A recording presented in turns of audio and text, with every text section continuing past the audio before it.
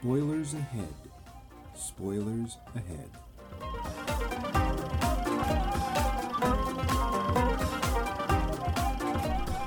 Welcome to Max Mike Movies.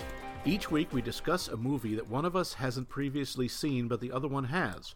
It might be a favorite film, controversial film, or one we just can't believe the other hasn't watched.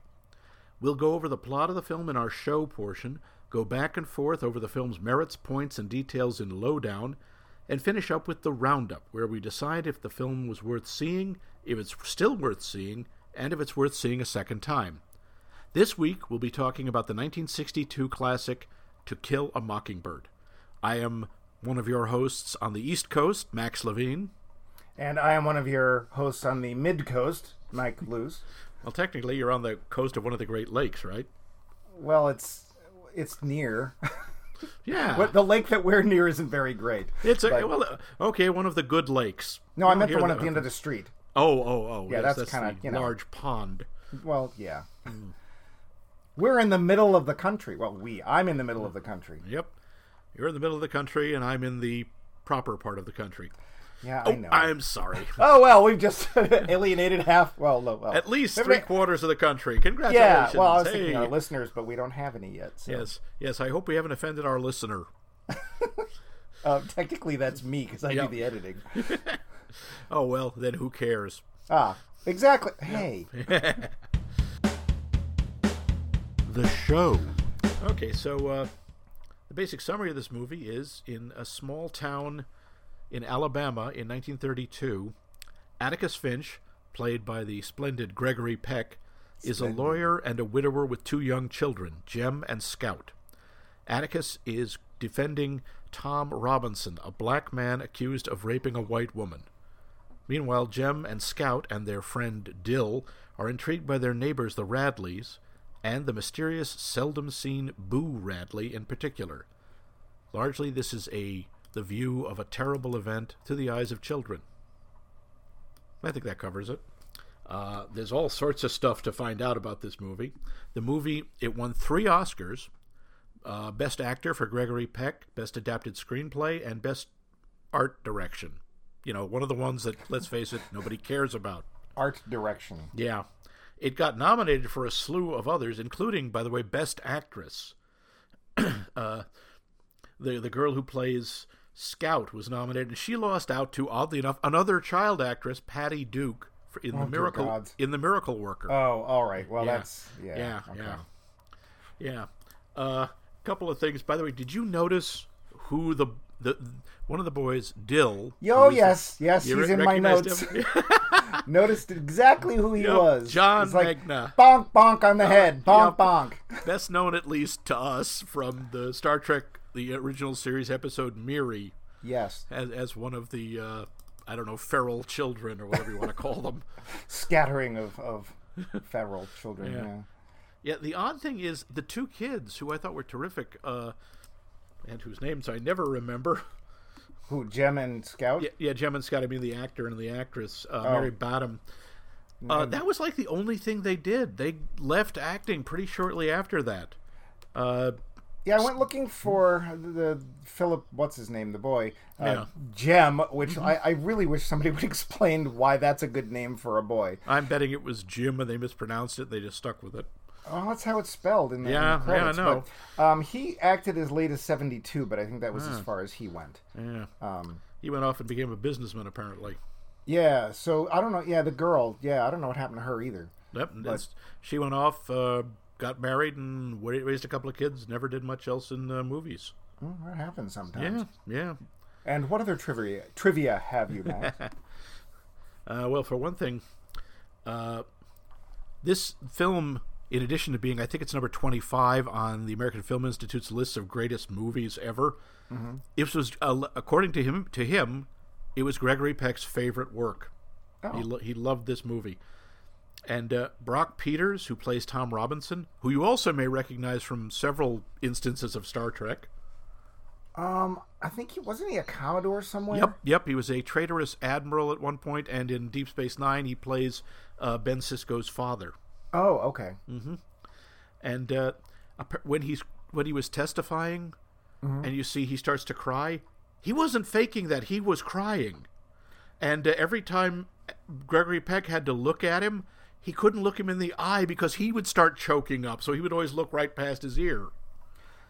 Real quick, I mean, this is not trivia, but dear gods, Brock Peters' performance was frickin' fantastic. Isn't it amazing? And he's like on screen for 10 minutes. Yeah, at best. Oh my God, he was like, it was almost like Matthew McConaughey showing up and it's like, here, I'm going to steal the movie now. But part of that is he has that incredible voice. He does, but he was resonant just like, voice. You could just see he was so scared. Yeah. And just like, I don't know what to do because, well, we'll get to that. Anyway, just amazing performance. He knocked me silly. It was crazy. Do you know who else was considered for that role? James Earl Jones. Oh, well, Yeah, another incredible voice. Yep. Yeah, the character Atticus Finch is actually, this is all based from the best-selling novel by Harper Lee. Oh, what was it called? Of the same name, To Kill a Mockingbird. And the character of Atticus is based on Lee's father, Amasa A.C. Lee. And apparently Gregory Peck went down to Monroeville, Alabama, and met him. Oh. And really liked him. And during the filming at one point when Harper Lee was on the set, he looked over and he saw she was crying. And he went over to see what was wrong, and she said, It's perfect. It's exactly the way I wanted it. It's like watching my father. Huh. So this is apparently before she wrote that other book, which apparently makes Atticus Finch out to be a total jerk. Yeah. Well, let's pretend that didn't happen because she died, didn't she? Yeah, let's just pretend. It never happened. That was easy. Yeah. You're welcome, literary world. Harper Lee, after the shooting, gave Gregory Peck her father's watch. Oh. Wow. And apparently also Walt Disney saw this movie and reportedly looked up at one of his aides and said, "That's the kind of film I wish I could make." Keep in mind, this was during the Parent Trap, absent-minded professor period of Disney. Oh, dear. Well, but it was pre-computer who wore tennis shoes and strongest boy in the world, so... Yeah. And the character Dill is apparently loosely based on Harper Lee's good friend Truman Capote. Well, wow. Yeah. That's not... Yeah. Because all right, the kid's very recognizable. I'm going to be very kind and leave it at that. I saw the face and I knew exactly who he was. He has very distinctive features. Dressed to fail. Yeah, well. It's like, so I'm paler than black and white film, and I'm going to put on a short sleeve button-up white shirt, shorts, and long black socks that I'm going to pull up to my knees. Not knickers, socks and shorts, because, No idea why his nickname was Dill and not Please Hold My Head in the Toilet. Swirly. We'll just call you Swirly. Pretty much. Yeah. Pretty much. One other thing, that amazing speech that Atticus does, his summation speech at the end of the trial, which runs 6.5 minutes. They did that in one take. Wow. Yeah. I guess you could say he's a professional. He is in fact a very qualified gentleman. Of course, then he went on to do things like, what was it, Stranded in Space? Yes, he did Stranded in Space and Boys from Brazil, and obviously he had bills to pay later in life. Yeah, that's when he got a little less peckish. Yeah, although I always admired Gregory Peck was awesome during the Red Scare, during the House Un-American Activities Committee, where basically he went up to the committee and they were saying, "We want you to name names. We think you're a socialist." And Gregory Peck very politely told them to go take a flying one. Huh. And he just absolutely very calm and very polite and just, "I think what you're doing is terrible, and I think you should be ashamed of yourselves, and I'm not going to cooperate. You want to send me to prison? Take your best shot." And they look at him. And he never made another movie. And they said, "Well, Gregory Peck." Yeah. This apparently he made some movie with John Wayne, and things were a tad tense on set because Wayne was a big supporter of House Un-American Activities Committee and the Hunt for Communists. I thought you were going to say he was a big jerk. I actually don't know. I mean, Wayne may have been a decent guy, but he was also extremely conservative. Yeah. I'm going to go with jerk. No, I've never met him. I don't know anything about John Wayne, except that one episode where he did help Lucy out after all she did to him. So, And when he came to help Granny on the Beverly Hillbillies when she was worried about being attacked by Indians. I missed that one. Yeah. Right. Any other trivia? Well, not so much trivia, but I'm curious, did you recognize Boo Radley?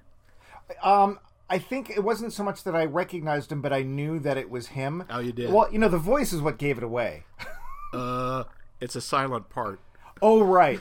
No, there is absolutely no way you would recognize Robert Duvall at all, ever. I will, however, say there was a couple of other people that I recognized. One of whom you actually do know, and I don't know how you skated over him, because we had one Star Trek reference, but there was another one. Ooh, who? Actually, three, because you said that Brock Peters later went on to DS9. Yeah. William Wyndham, who was in the episode The Doomsday Machine, who also went on to a very short-lived TV show that for some reason has stuck in my head since it was on, and I don't think it was ever rebroadcast, called This Is My World and Welcome to It. Don't know that one. It was a TV show based on, I think it was Jules Pfeiffer? He was a cartoonist. Oh, yeah, because that's the name of one of Pfeiffer's books. Yeah, and his daughter was played by Lisa Gerritsen, who was like one of two ubiquitous child actors in the late 60s, early 70s. She was on The Odd Couple. I mean, she was on everything. She was on the Mary Tyler Moore Show. She played Bess. But she played the daughter. Wait, who? And, of course, he later went on to be the town doctor in Murder, She Caused. And that's right. And William Wyndham, he was the prosecutor. Yes. In the trial. Okay. Also, did you recognize Alice Ghostly? Yes, because it's like, hey, wait a minute, isn't that Mimi Murray's wife from Odd Couple? Yes, it was. So, yeah, there's a whole bunch of people. There's actually one more actress that I was like, what did she do? And she was Mayella.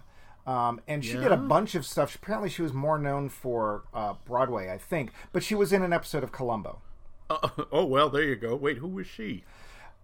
Which Mayella? Episode? Yeah, no, I mean, which episode of Columbo? So there was an episode starring, I always get is it Mike Connors? The guy with knocked the battery off his shoulder? Oh, Robert Conrad. Conrad Connors, whatever. So he was playing this exercise guru, and he killed somebody who found out that he was embezzling funds or stealing funds from people. I remember the episode, yeah. She played his wife, and she was a drunk. But believe it or not, that's Mayella. God. Yeah, No things kidding. have changed in, 15 years. Yeah. So, yeah, I thought it was interesting. There was all these people that I'd recognized from there, and most of it was like, weren't you? And that was, except for Dylan, it was like, oh yeah, you were. I mean, I'm going to look it up to make sure, but yeah, you are. You just are. You played that role, so because you're very recognizable. So, Yeah. any more trivia? Oh, there's tons, but I think that's enough for now. Oh, okay. So, are you trying to say that we should move into the lowdown portion of our? Let's do a lowdown hoedown. I'm not going to dance with you. Oh, well, they don't know. So yes, Mike is dancing like a maniac right now. Okay. Now they're Totally going to know. is. No, I'm not. Stop messing up the show. Oh, no way. The Lowdown.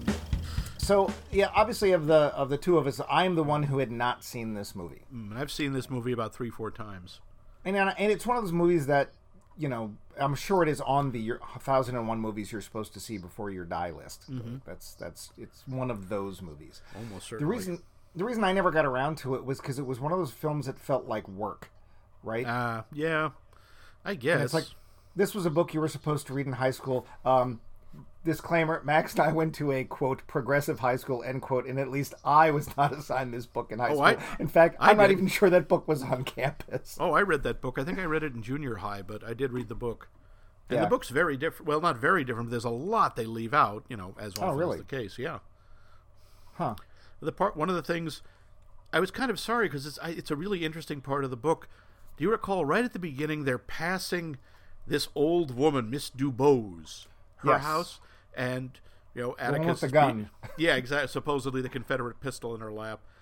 There's a whole arc in there where basically Jem does something to piss her off or like damages something in her garden, and Atticus orders him to go over and spend time with Miss Dubose, and Miss Dubose makes him sit there and read to her from the Bible. Well, she is sitting there clutching her blanket and just with this twisted look on her face, and Jem has no idea why she does this. It seems to make her miserable. And finally, toward the end of the book, she dies. And Atticus explains to Jem that she was in terrible pain most of her life, and she was addicted to morphine. She took morphine most of her life to manage the pain, and she refused to die beholden to anything, including the drug. So she stopped taking it, and she wouldn't take. She knew she had the kid over because she knew herself. She knew she couldn't make herself take the drug in front of Jem. Oh. So she kept him there. She used him there basically to go through the withdrawal, so she could die clean. Huh. Yeah. Weird. Yeah, it was. It sounds cool. It also sounds like it could also be its own novella. Yeah, but it emphasizes the theme of what that great thing that Atticus says to his daughter Scout, in that you can't really judge a person until you've walked a mile in their shoes. Right. And, it's like you didn't know anything about Miss DuBose, and you didn't understand that, and now maybe you understand her a little better. And then she died, so it's too late to understand. Yeah. Oh, that's life. Yeah. So, go ahead. I'm sorry. No, I was just going to ask, did you like the movie? We get that to in the showdown portion. Okay. So I'm not going to say. Okay. I did love the opening. Like, they got me from frame one. It's like the way it was shot. And that's the thing, too, and sometimes I see films like this, and it really makes me miss black and white, because it seems like cinematographers just knew more about what they were doing back then. I watched I'm sure a restored digital print, on iTunes, and just the contrast, the detail, and just the whole way the opening was laid out, the box of stuff, which of course, you're listening to, I'm assuming it's Scout humming while she's coloring and stuff, and there's the mockingbird in question. But we don't really know what's going on, but it's this pastiche of stuff which eventually becomes important. But I just really liked the opening. It grabbed me and said, and of course she's humming, and the only thing I knew about this movie was the trial. Like, that's it. Yeah. I didn't know anything else about the film. So it's like, well, this is not what I expected. So that was nice. I will say, though, Scout, supposed to be 6, huh? Yeah, well, yeah. More like 10. Yeah, they're all supposed to be like 6 or 7. Yeah. Well, also the amount of time that passes in the movie, there's supposed to be like 2 years. Yeah, something like that, a year or two, anyway. Because it's 2 summers. Well, yeah, it's like, the school year started, it's done. It's like, wait, was there a winter in there? Because I missed something. Yeah, but you also, the girl who played Scout, that character, you can't help but like her. Yeah. And I really want to know what happens to her, because it's like, I don't want to wear a dress. You know what? Good for you. Don't make her wear a dress. Let her go off and do what because I'm dying to see what she does. Hey, it's 1932. That was not an option.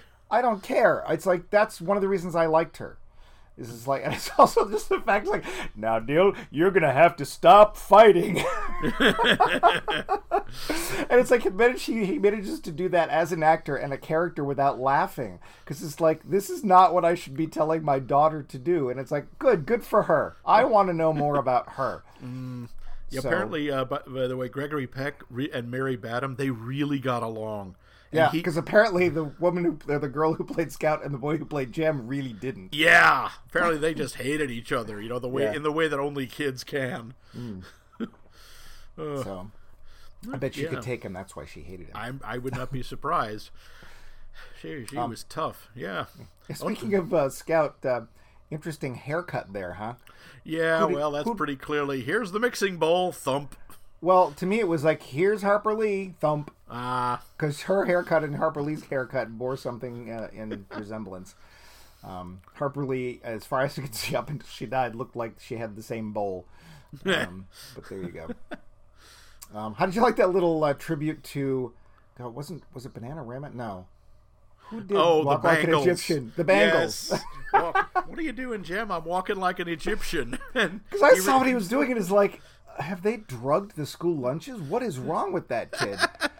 And then he's like, we wouldn't be here without the Egyptians. It's like, like they invented toilet paper.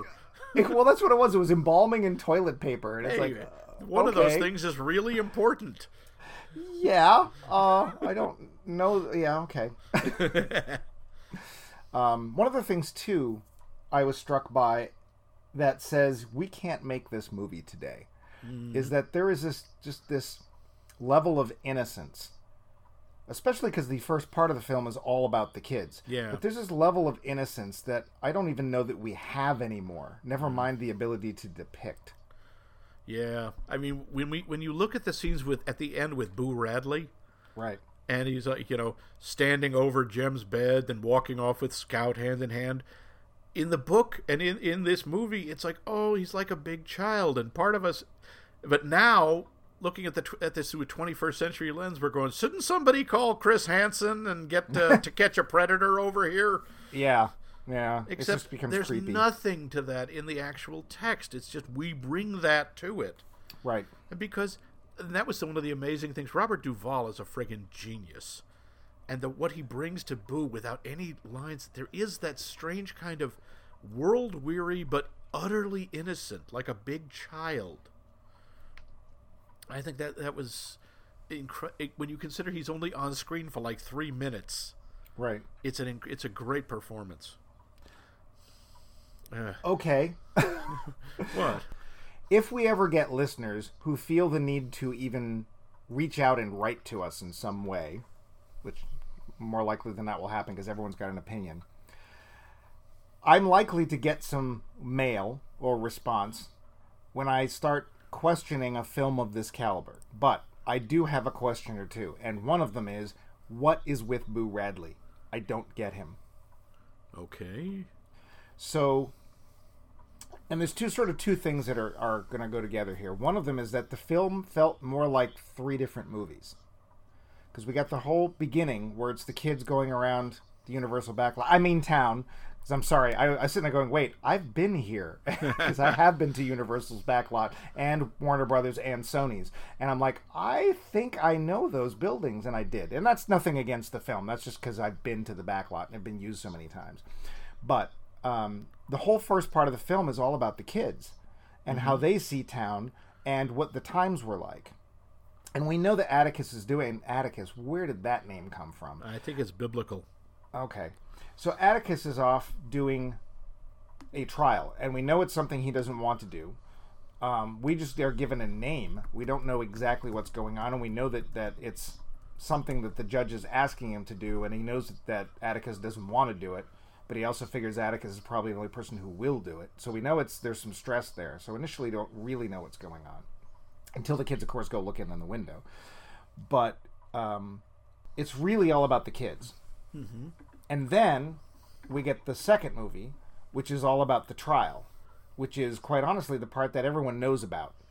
And I will have to say that, performance-wise, the miles per gallon of that section of the whole movie is huge. Because you get Peck's speech, you get Brock Peters' speech. I mean, oh my God, you get to see these people. Actually, to be fair, I can't remember the father's name. The obvious perpetrator, Mayo's father. Bob Ewell. Ewell. Whose full name, by the way, is Robert E. Lee Ewell. Ah, well, there you go. You see his performance. We know who did it. And we actually can sit there and watch Peck pull his little Columbo stunts and do it. And they never actually comes out and says who did it, but we all know. So that whole section of the movie is really just rich with amazing performances, unsaid things that we as an audience understand without any problem at all. And then there's this third part of the film, and that's the Boo Radley part. And I don't quite get it, and I might have missed something. I'm not saying that this is the film's fault. I'm saying that there's just something I don't get. So Boo Radley has been this kind of, I don't know, boogeyman character or mention throughout the film. We see the father a couple of times, once initially right from behind, right in the beginning of the film, and then he's cementing up the tree hole, because I guess he found out that his son... Why did you think he did that? Well, I think he found out his son was trying to make contact with the outside world, and that's one of the ways he was doing it. But then finally one night, Dad seems to have disappeared, because we know that Boo only comes out at night. At least that's what they said.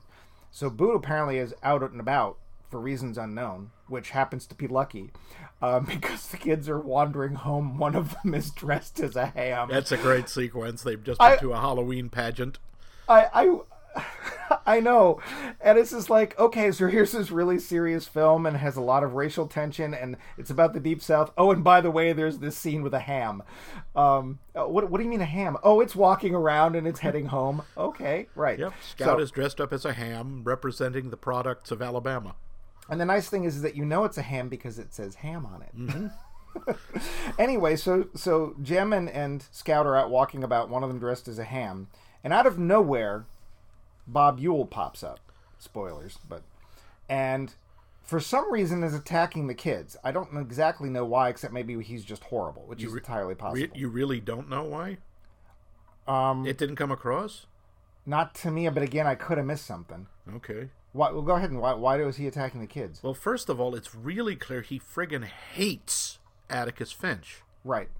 He hates him because he doubts his word, and in fact, regardless of what the of the outcome of the trial, the whole town knows, and yeah, this is spoiler again, that he's the one who beat up Maella.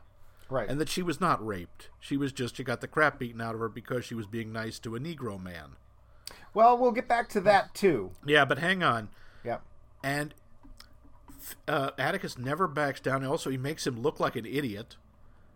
And there's the scene when Atticus has gone to tell Robinson's wife that he's dead.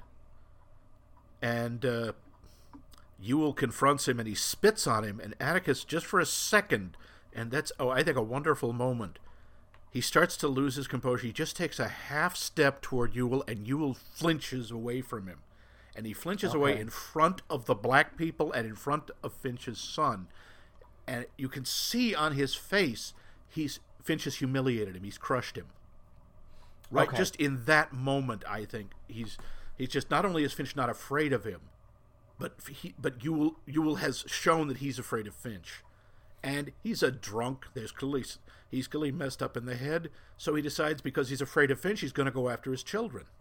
Okay. So actually, I think this might have been one of those moments where I went to get a drink of water, or otherwise, we talked about this in an earlier episode, where the experience of watching a movie at home and in a theater are vastly different things. Mm-hmm. And blink and you miss something important. Now I can see specifically, I mean, besides the fact that he couldn't punch through the ham, I can see why he might have gone after Jem more than Scout. Right, Jem was the one who was in the car who saw this. Okay, so that part makes some sense to me now. He was waiting for a moment where he could go after the kids and not worry about it. And of course, there was the Halloween pageant. So that makes sense. He probably would have known about it. Okay. Right. And as for why Boo is there, I think he was following the kids. I think he wanted to see what they were doing. Boo obviously goes out at night. There's some description of him in the book as being incredibly pale. There's a sort of an implication he's an albino, which means his eyes are very light sensitive, which is why he wouldn't go out in the daytime. Mm-hmm. And I think he's just keeping an eye on them. There's also there's a kind of animalistic quality to Boo.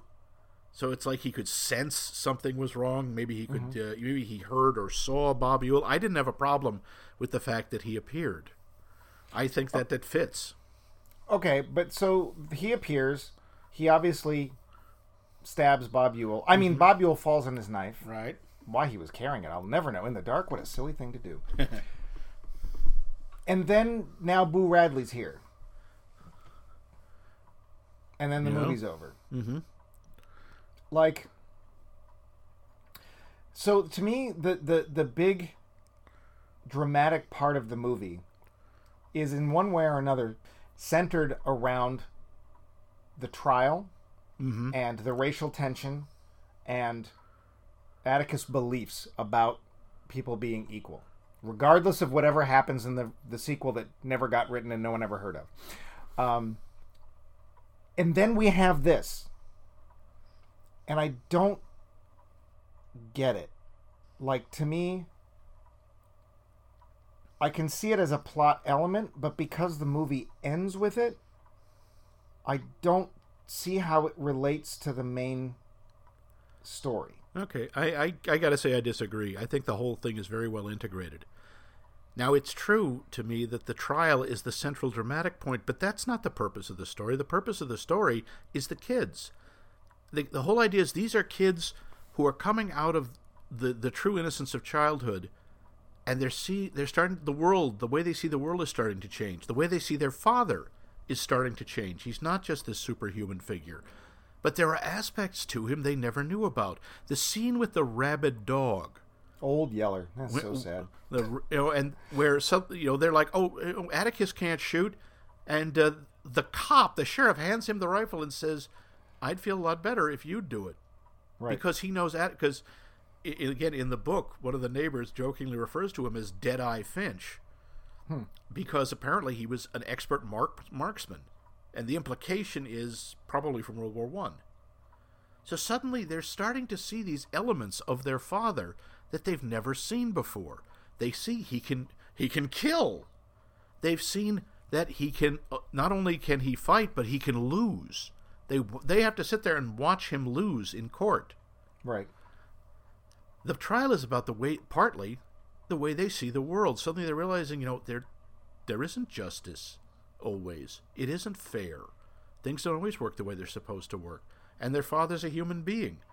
And the whole thing with Boo, he starts out, he's an invisible presence. There's a lot of sense that he doesn't really exist. He's like almost a supernatural figure. There's some question, maybe he's dead. Maybe no one lives in that house anymore. And then they find out, no, he's a real person. He's not magic. It's another, like a childhood story that's becoming a reality. He's a damaged, but basically decent adult. So I think it's more about that. I think it's the leaving behind of childhood, and with the loss of innocence that comes with the growing of understanding. I just felt it was weirdly placed. I don't know. I just felt like the trial and the loss of Tom Robinson, which was heartbreaking. Sadly, it was kind of telegraphed. We knew we knew nothing good was going to happen with Tom Robinson. Yeah, unfortunately, it was just pretty obvious. Especially that big crowd. But and God, Scout's performance on the porch of the jail. And it's like, oh, hey, how's it going, Mr. So-and-so? Thanks for bringing those hickory. And it's like, oh, my God, this is amazing. A lynch mob has shown up, with shotguns and rifles, and the only thing between them and murdering this guy Robinson is initially it's just Atticus sitting out there on the porch with his book and a chair, and then Scout, just through her innocence, shames them. Yep. I mean, that scene always gets me. I always tear up in that scene. It's just so perfect and so sweet. And the boys can't do anything because they really they're starting to understand. Jem, who's older, he's understanding what's happening to a degree. And Scout just doesn't understand. Why won't Mr. Cunningham say hi? She's friends with his son, and he brought them these hickory nuts. Well, friends. Well, sort of. He was a boy that she beat up and brought home. Yeah. So, just the whole, I don't know. It was just, I kind of, Boo Radley just sort of felt weird to me. The placement, I'm going to say the placement of that aspect of the story, like ending on that, felt weird. Like, well, now what? Is Dad going to show up and just take him back again? What happened? We don't even know what happened to his father. I mean, the father seems to be quite aware of what Boo does, and he wants to keep him... He wants to keep him safe. He doesn't want him back in an asylum. Well, does he want him safe, or is it all a pride thing? He doesn't want other people to really know what's going on. That's probably part of it, I'm sure. I mean, Boo is... that's a big thing, especially with older families. They think that anyone with a mental illness or a deformity or anything is a disgrace, right, and is damaging to their family name. And in the movie, given Mr. Radley never says anything, Dad never says anything either, and he just has that sour face. Right. You think in some ways it's like, no, I just I don't want anyone to bother us, but maybe he's protecting Boo. It's hard to say if he's protecting Boo from the people or the people from Boo. Well, considering the actions of the townspeople earlier in the film, probably a little bit of both. But also his reputation. Well, I also like... Do you remember what the sheriff says when Atticus is saying, do we have to tell people? And the sheriff's saying, no, look at him. If we tell people what he's done, my wife and all the ladies of the town are going to be marching up to his front door with angel food cake and knocking on his door. And how is him with his shy ways, how is he going to take that? which is a remarkable act of empathy, because he's like, yeah, that's exactly right. Probably people will be both nosy and well-meaning, and that'll shatter him. Yeah. There's another scene, too, I had forgotten that was small, touching, and very powerful. And it's when Scout and Jem are going to bed, and Atticus has left them, but we're still in the room. Mm-hmm. And Scout starts asking about their mother. Yeah. And, it's like, hey, how old was I when Mom died? I was like, you were 2. And so wait, I'm the age you were then. Yes. Do you remember her? Yes. Do you miss her? Yes. It's like, it is so totally the stereotypical societal male dealing with his emotions. And that's what Jem is doing. And it's like, it's all down to one word. And then you go outside and there's Atticus, and the implication is Atticus can hear them just fine. Yeah. And he's as broken up as his son is. And you can see that's where the son gets it. That's the stoicness, stoicity. But it's just like this continuing sort of inability or unwillingness to express emotion about something that obviously touches them very deeply. And it was right before the sheriff, or no, was it the sheriff? The judge.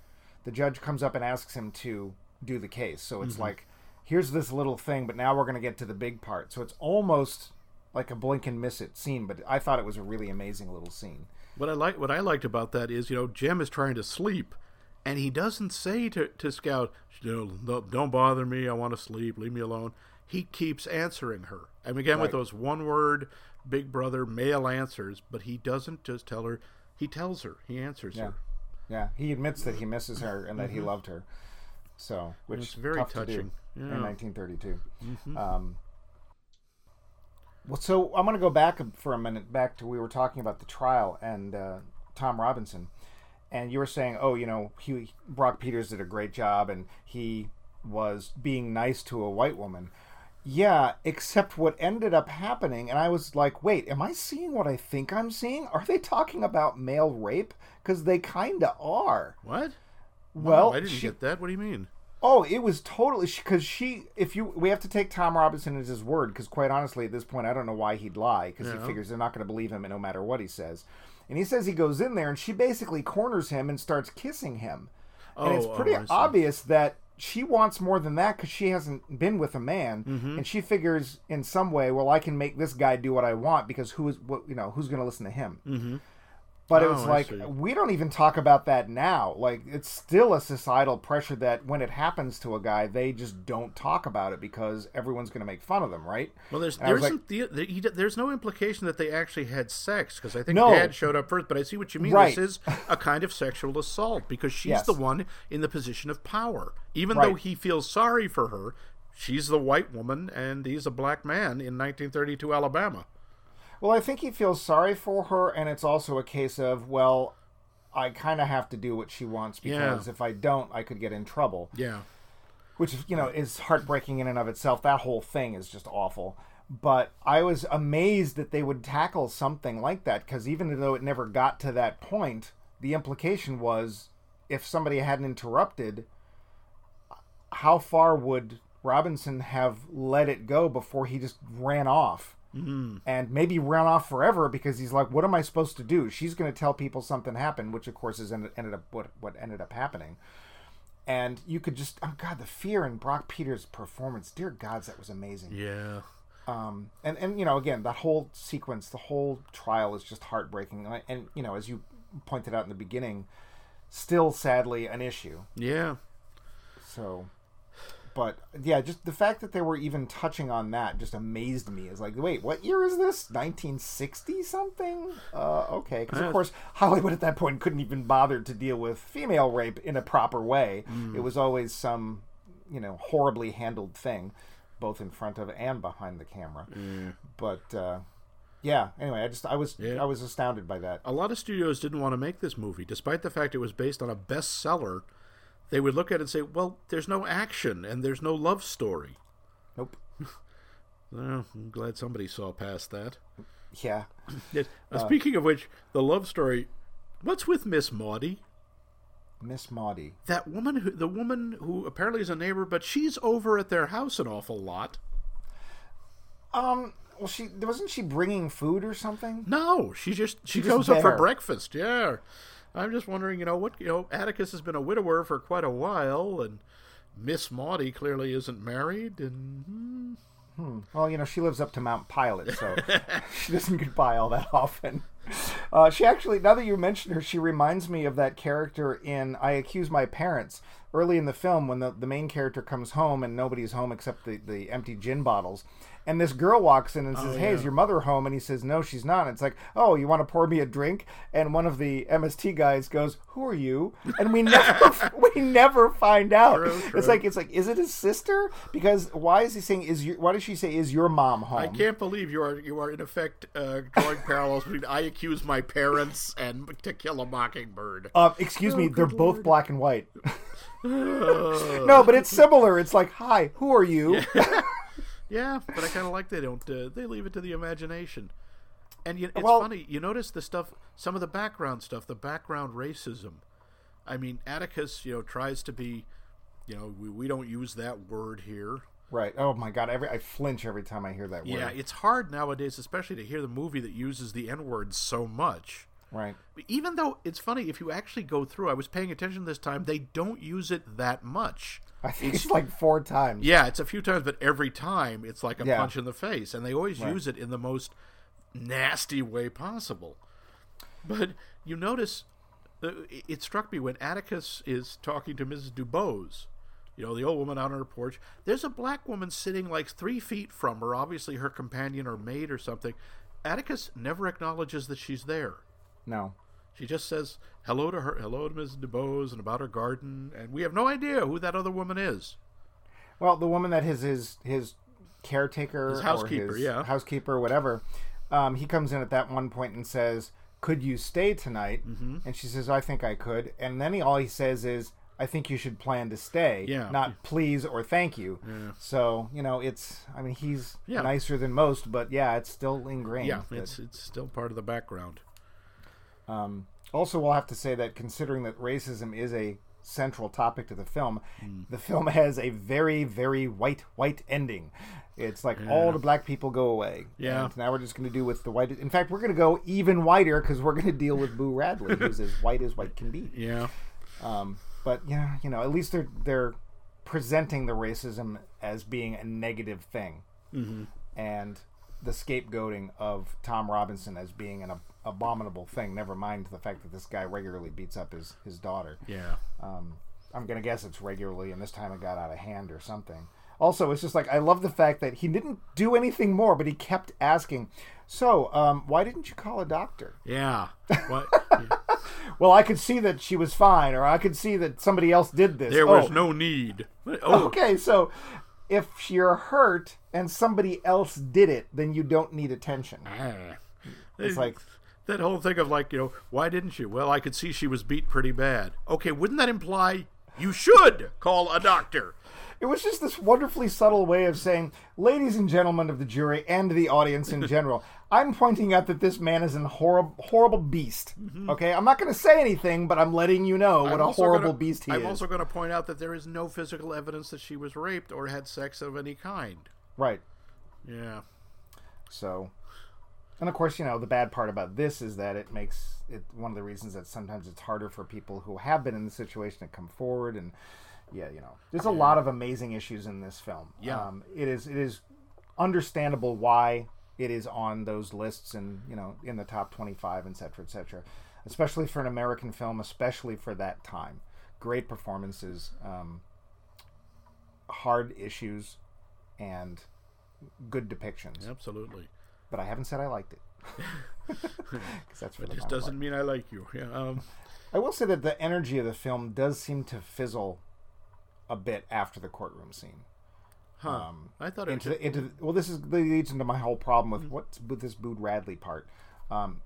It's like, oh yes, there's the attack, and then it's like really, really quiet, tense, and then it ends. It's like, I don't know. Anyway, we talked about that. Mm-hmm. I don't have to push that any further. I have issues, but that's okay. I was still struck by the whole the Mockingbird. You know, the To Kill the place of the title, which comes They from never tell us how to do it. Yeah, because that little speech about how when Atticus, his father, gave him a gun, he said, "You can shoot all the blue jays you want, but it's a sin to kill a mockingbird."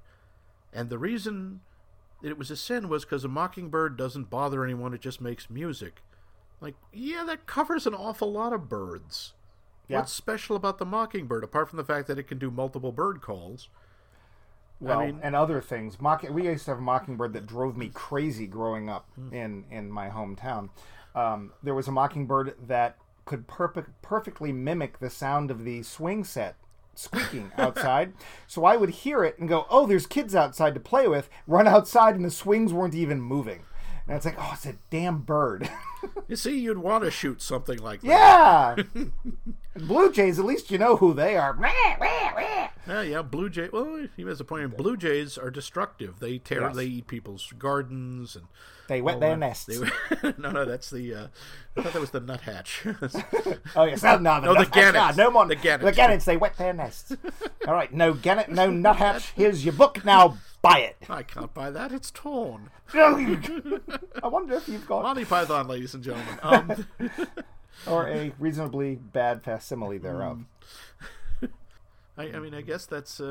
And sort of, I kind of like that's how Scout deals with the idea of not telling people about Boo Radley. He says it's like he's a mockingbird. He's not actually hurting anyone. He's not doing any harm. So why destroy him? Very forward thinking for either 1962 or 1932 or 34 or whatever year it was. Just a little thing. I really liked how they in effect tell you what era it is. I mean, I'm sure that like experts going to go, "Oh, I know that car. That's the 1930 whatever." Hupmobile. Yeah, and look, let's examine the gussets on the clothing there. That's clearly right at the beginning when Mr. Cunningham comes to pay off some of his debt in hickory nuts, and the Scout's asking about being poor. And Atticus, it's just a throw. He says, "Well, the crash hit them. They're farmers. The crash hit them very hard." Like, okay, the crash, 1929. Right. So we know this is the Great Depression. Perfect. Thank you. I think there's actually the overdubbing says it's 1932. Oh, okay. That didn't sink in as much for me. It was just that line that really set both. It also gives you the idea. Okay, we're dealing not just with a time period, but this is the economic background too. Well, then, of course, that's followed right up by, "Daddy, are we poor?" "Yes, we are." "Really? I don't think you are." Well, they're not as poor. You've got a pretty nice house, and you have a nice housekeeper. house. They got a servant. They've got, the lovely lady from Mount Pilot coming over, bringing up angel food cakes, and Yeah. Betty Lou and whatever. She's got a gun in her handbag, So, anything else before we get to the roundup and decide if this is any good, worth watching? Nice. Horses died for this. No, they didn't. Oh, I'm sure. No, I think that pretty much covers it. Well, that would mean it's roundup. Let's time. round it up. The roundup. Okay, so did you like it? I'm not going to tell you. Why not? All right. Yes, except for that part at the end, the Boo Radley part, which is one of the iconic parts. Everybody knows if you know anything about American film and you hear the name Boo Radley, you know what you're talking about. Mm-hmm. I don't know why he's called Boo Radley, but whatever. Yeah, I don't know how you get Boo from Arthur. Mr. Arthur. I don't either. Maybe because he scares. Who knows? I didn't get Addison. I don't know why she's called Scout. I like Scout a lot better than her real name, which I forget what it was. But it was like Tina Marie or something. I don't know. Yeah, Lisa Marie. It doesn't matter because she was Scout. Yeah, and that's why she should be. In fact, I would be so disappointed to find out she grew up to be a housewife. It's like, no, she needs to be Amelia Earhart or something like that. Yeah, she needs to be a spotter in World War II or a French spy, or I don't know. She just, I really liked that character, and she was somebody that's like, I want to see what happens to her because she's interesting. Mm-hmm. Yes, I liked the film. It was a really good film. I'm glad I finally got off my buns and watched it. Mm-hmm. I can see that it is Oscar worthy. It must have been up against some very stiff competition that year. Yeah. Because didn't Miracle Worker win Best Picture? I don't remember if it won Best Picture. It won Best Actress and I think Best Supporting Actress. But I can't remember Patty who won. Duke. A hot dog makes her lose control. It's true. Yes, but she does see the sights one can see from Brooklyn Heights. Yes. You could lose your mind. You really could. When cousins are two of a kind. I think that's why. That was also the year of West Side Story. Oh, really? Yeah, 1962. Dang, man. I wish, that's something I wish for. I wish we had years now like that, where you had so many amazing, iconic films coming out. It's like, I have no idea what's going to win Best Picture. Yeah, I know. Back when you had movies that you just looked at and go, oh my God, I'm sorry, I was wrong. That was 1963. Oh, I see. That's right. Lawrence of Arabia was also out that year. Never mind. Oh, man. Yeah, that's not, sorry.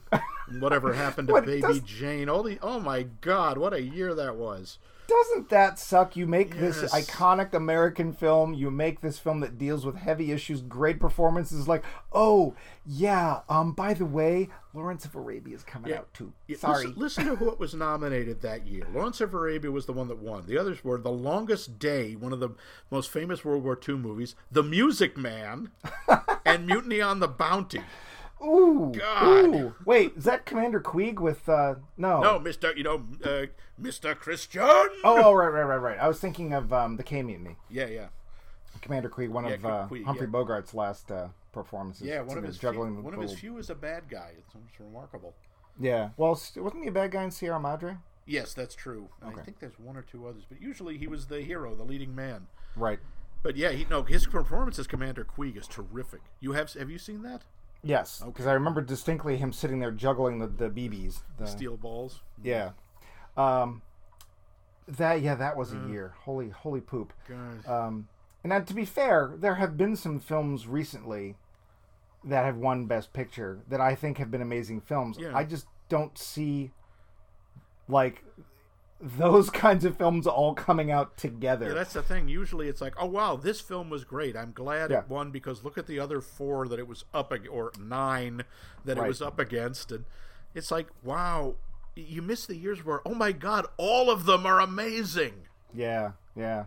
Because, like, La La Land. Now, to be fair, I didn't see La La Land. I did. And actually, to be fair, the one last year... White people saved jazz. Did they? Yes. Wasn't that nice of us? White people were voted the best of all. Please note that is a quote, is a reference to a MST3K episode. That's not an opinion. We don't share it. I hope by listening to the previous parts of this episode, that would be clear, but you never know. People focus on weird things. Yeah. Not available in all states. Sorry, Tennessee. So I like this year's winner for Shape of Water. A film I enjoyed. Yeah. Did I think it was an Academy Award Best Picture winner? No. I mean, is that Lawrence of Arabia or No. To Kill a Mockingbird? No, it's not. It was a good movie. It looked nice, but it was nice. It was okay. Yeah. I think it took place in 1960 something. So they're connected. Yeah, but it's not like a movie that I would ever tell someone, okay, if you're gonna be a student of film, you have to watch this movie. No. I know some people who've seen it and really liked it. Sure. Like they were like, "Oh, that was a great film," and it's like, okay. I mean, I'm glad you enjoyed it. Good. But you're right. This is not Lawrence of Arabia. Yeah. So, did you like the film, Max? I did. I have always liked this film. Yeah, I always find it very touching, very moving. It's painful, but the acting is so good. And I'm sorry, these are to find not 1, not 2, but 3 kids who do a really good job. I mean, thankfully, one of them never actually says "bonk bonk" on the head, but he's thinking it. You can see it in his eyes. I know. Rotten grups. Anyway, I'm sorry. Go ahead. They're also and Gregory Peck. Yep. Where you just go, oh, you know what? I'm glad not only is he a superb actor, but he's the kind of guy you'd want to like. Mm-hmm. He just sounds like and Brock Peters and even Peters. the guy who and the guy playing Bob Ewell. His name? He was like this classic tough guy actor, James Anderson. Oh, you would. He's one of those. He's a character actor. He always plays like gangster thugs or heavies or frightening guys.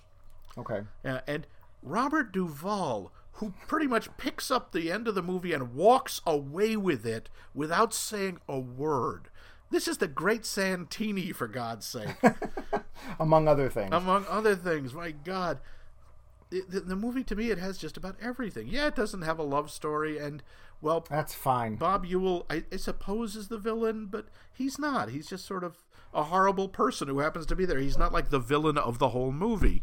I think racism is the villain of the whole movie, and misunderstanding and preconception, and Yeah, but there isn't a specific character, and it doesn't need it. It doesn't need any of that. No. And it's a terrific movie. I cannot recommend it enough, and I would see it again and again. So you're saying it's worth seeing again? Several times. I will say, too, especially if you're a student of American film, the nice thing, too, is that not only is Gregory Peck's performance really good, but it is a performance that one could easily have gone Emperor Palpatine on, right? Oh, yeah, you could have totally jumped. You people of the audience. Gentlemen of the jury, you can't send this poor boy to prison. All right, now we've run the gamut, because now you're quoting a Bugs Bunny cartoon. Yeah, but he's quoting, I don't know what movie. I think he's doing Charles Lawton, but I can't remember what movie. Oh, no, I thought it was a Barrymore. I thought it was... Oh, was it Lionel Barrymore? I think it's Lionel Barrymore. Okay. I don't know what I movie. I don't know what the movie is either. But yeah, so we're referencing Bugs Bunny, referencing yet another movie. Yeah, because that's the kind of breadth of knowledge we have. That's what we do. So I'm going to agree. I would say that this is one of those American films that you should at some point see. It's very well put together. I do have that issue with the ending. This is obviously just me, because the rest of the film world loves it. But for me, that just the tone is just weird. But the kids are great. Everybody's great. There's no weak performances in it. There's some people you wish you could see a little bit more of. I mean, that Brock Peters scene, I'm just going to go over and over that. That's just I just felt so bad for that guy. And not one point did I sit there and think, oh, wait, it's an actor. No. It's just like, oh, dear God, that poor guy. Oh, I can't imagine the pressure. And One other bit of trivia. When Gregory Peck died, Brock Peters read the eulogy at his funeral. Man. Yeah. There's a guy I want to read at my funeral. Yeah. Was he still around? I don't think so. I think he just died fairly recently. No, that's too bad. Yeah. Really good actor, though. I'm going to have to search him out. Well, you know what that means. We've determined our thoughts of the film, and we've said that it's worth seeing again. Probably the most recommended film that we have seen on Max Mike Movies to date. I'd say this is one of the ones that's really considered a classic. So you know what that means. What's that?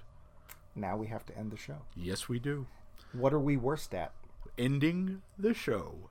Yes. So, since you're hosting... yes. Since hosting, I will end the show. This is the end of the show. I hope you enjoyed it. Yes. So we'll see you next week, where we will talk about yet another movie that one of us has seen and one of us has not seen. So until then, this is Max. And until then, this is Mike. At that point, I will no longer be Mike. Yes, tune in and see what he becomes then, when he chews his way out of his chrysalis. Happy chrysalis chewing, everybody. Bye. Happy chrysalis. Happy Life Day.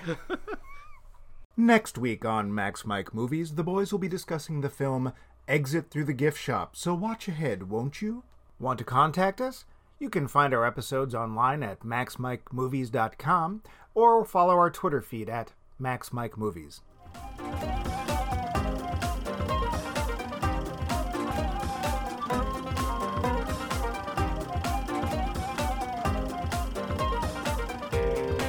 Max Mike Movies is a co-production of The Voice of Max and The Movie Wrench.